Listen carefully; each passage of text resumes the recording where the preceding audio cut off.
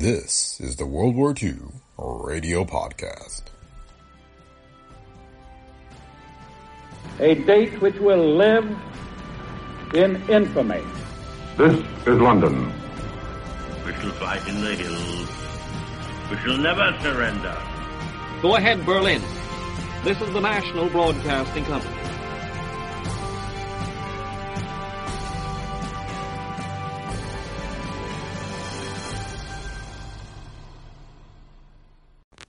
Welcome to the World War II Radio Podcast. The goal of this podcast is to deliver radio broadcasts as you would have heard them 80 years ago during the days of World War II. Our episodes are a mix of entertainment, news, and other information. You'll hear each episode as close to the original date as possible, with some additional bonus episodes thrown in that include related content. This week, our episode features two segments. The first is a report from Edward R. Murrow from London, as broadcast over CBS on December 24th, 1940. Our second segment is Winston Churchill's address to the Italian people from December 23rd, 1940, as it was carried over the BBC. The World War II Radio Podcast is a Brick Pickle Media production. If you enjoy the show, please leave feedback on Apple Podcasts, Spotify, or wherever you listen. And now, on to this week's episode. Christmas Day began in London nearly an hour ago. The church bells did not ring at midnight. When they ring again, it will be to announce invasion. And if they ring, the British are ready.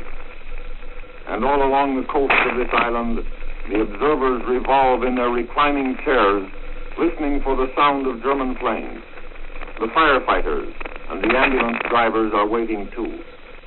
The blackout stretches from Birmingham to Bethlehem. But tonight, over Britain, the skies are clear. This is not a merry Christmas in London. I've heard that phrase only twice in the last 3 days. This afternoon, as the stores were closing, as shoppers and office workers were hurrying home, one heard such phrases as, "So long, Mamie," and "Good luck, Jack," but never a Merry Christmas. It can't be a Merry Christmas. For those people who spend tonight and tomorrow by their firesides in their own homes realize that they have bought this Christmas with their nerve, their bodies, and their old buildings. Their nerve is unshaken. The casualties have not been large, and there are many old buildings still untouched.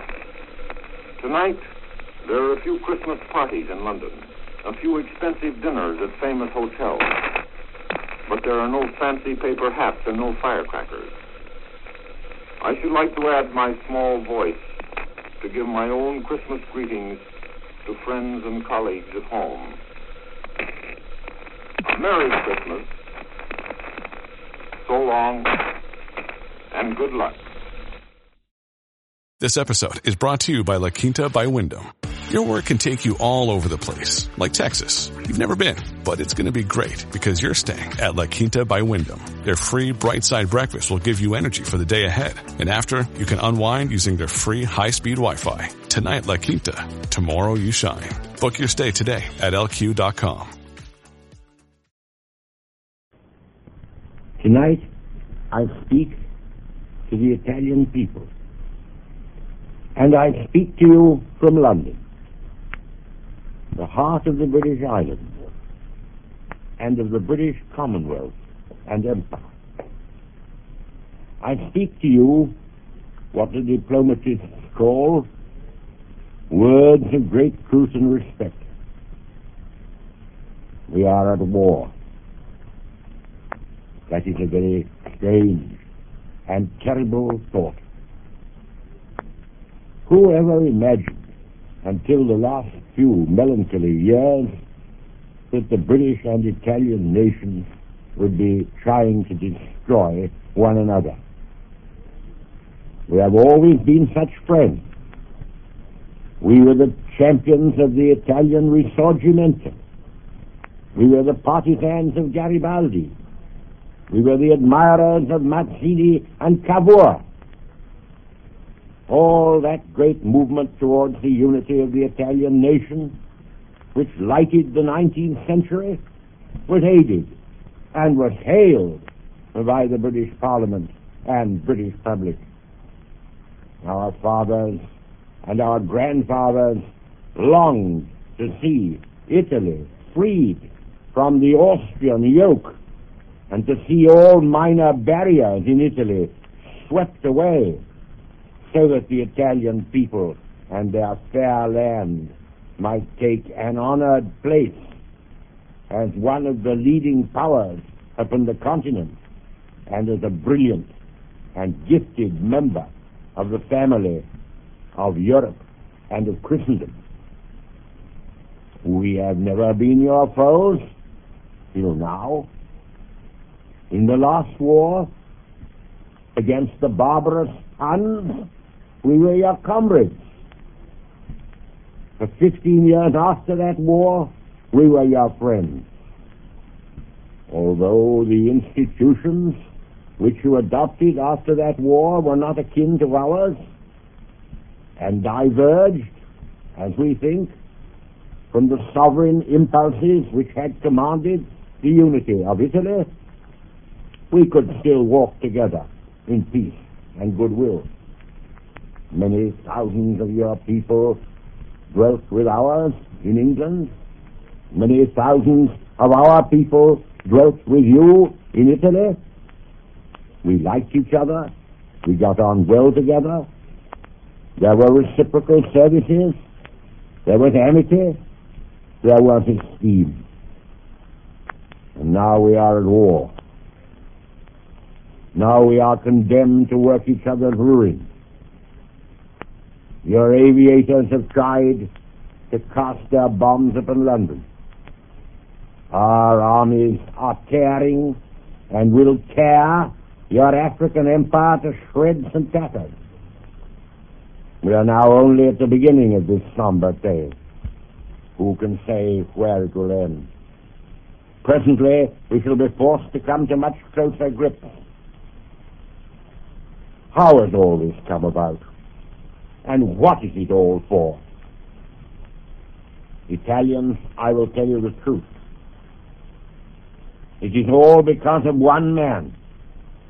One man, and one man alone, has ranged the Italian people in deadly struggle against the British Empire, and has deprived Italy of the sympathy and intimacy of the United States of America. That he is a great man, I do not deny.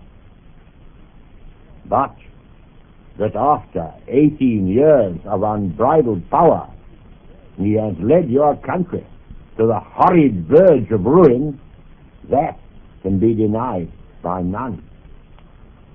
It is all one man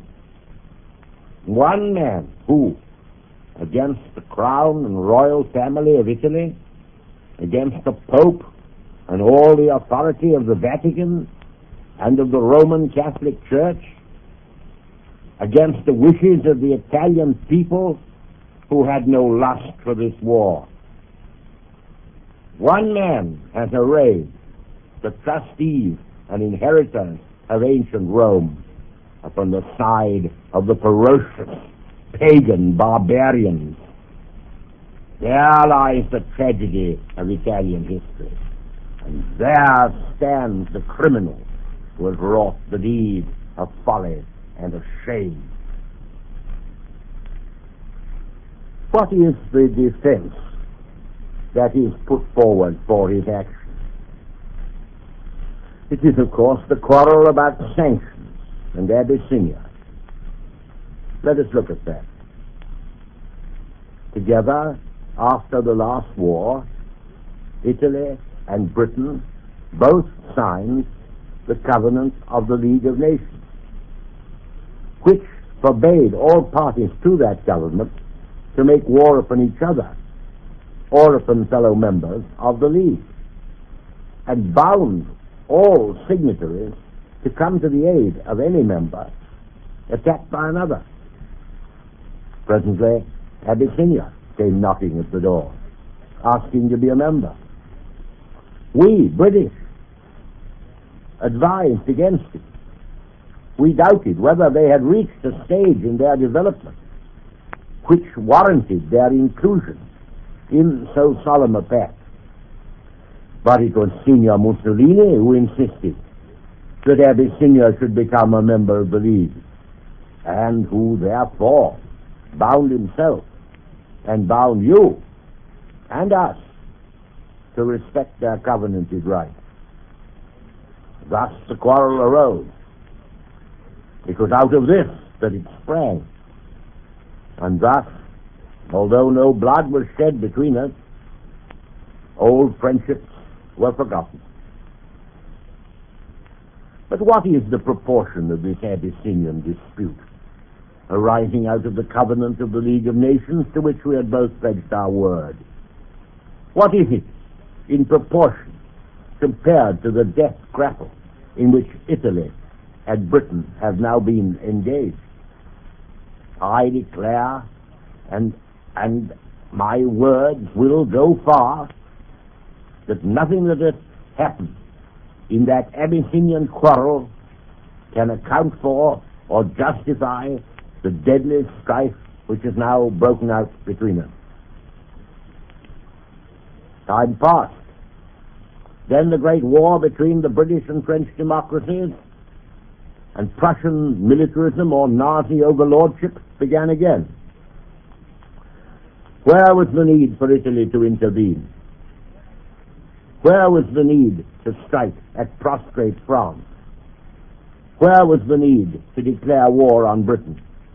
Where was the need to invade Egypt, which is under British protection?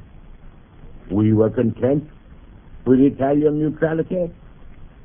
During the first 8 months of the war, we paid great deference to Italian interests. But all this was put down to fear. We were told we were effete, worn out, an old chatterbox people, mouthing outworn shibboleths of 19th century liberalism. But it was not due to fear. It was not due to weakness. The French Republic, for the moment, is stunned. France will rise again. But the British nation and Commonwealth of nations across the globe, and indeed I may say the English-speaking world, are now aroused. They are on the march, or on the move, and all the forces of modern progress and of ancient culture are ranged behind them. Why have you placed yourselves, you who were our friends and might have been our brothers, why have you placed yourselves in the path of this avalanche, now only just started from its base, to roll forward on its predestined track? Why, after all this, were you made to attack and invade Greece? I ask why, but you may ask why too, because you were never consulted. The people of Italy were never consulted. The army of Italy was never consulted. No one was consulted. One man, and one man alone, ordered Italian soldiers to ravage their neighbors' vineyards. Surely the time has come when the Italian monarchy and people, who guard the sacred center of Christendom, should have a word to say upon these awe-inspiring issues. Surely the Italian army, which has fought so bravely on many occasions in the past, but now evidently has no heart for the job, should take some care of the life and future of Italy. I can only tell you that I, Churchill, have done my best to prevent this war between Italy and the British Empire. And to prove my words, I will read you the message which I sent to Signor Mussolini in the fateful days before it began. Cast your minds back to the 16th of May of this year, 1940. The French front had been broken. The French army was not yet defeated. The great battle in France was still raging. Here is the message which I sent to Senior Mussolini. Now that I have taken up my office as Prime Minister and Minister of Defense, I back to our meetings in Rome and feel a desire to speak words of goodwill to you as chief of the Italian nation across what seems to be a swiftly widening gulf. Is it too late to stop a river of blood from flowing between the British and Italian peoples? We can, no doubt, inflict grievous injuries upon one another and maul each other cruelly and darken the Mediterranean with our strife. If you so decree, it must be so. But I declare that I have never been the enemy of Italian greatness, nor ever at heart the foe of the Italian lawgiver. It is idle to predict the course of the great battles now raging in Europe. But I am sure that whatever may happen on the continent, England will go on to the end, even quite alone, as we have done before. And I believe with some assurance that we shall be aided in increasing measure by the United States and indeed by all the Americans. I beg you to believe that it is in no spirit of weakness or of fear that I make this solemn appeal, which will remain on record. Down the ages, above all other calls, comes the cry that the joint heirs of Latin and Christian civilization must not be ranged against one another in mortal strife. Hearken to it, I beseech you, in all honor and respect, before the dread signal is given. It will never be given by us. That is what I wrote upon the 16th of May. This is the reply which I received from Senior Mussolini on the 18th. I reply to the message which you have sent me in order to tell you that you are certainly aware of grave reasons of a historical and contingent character which have ranged our two countries in opposite camps. Without going back very far in time, I remind you of the initiative taken in 1935 by your government to organize at Geneva sanctions against Italy, engaged in securing for herself a small space in the African sun without causing the slightest injury to your interests and territories or those of others. I remind you also of the real and actual state of servitude in which Italy finds herself in her own sea. If it was to honor your signature that your government declared war on Germany, you will understand that the same sense of honor and of respect for engagements assumed in the Italian-German treaty guides Italian policy today and tomorrow in the face of any event whatsoever. That was the answer.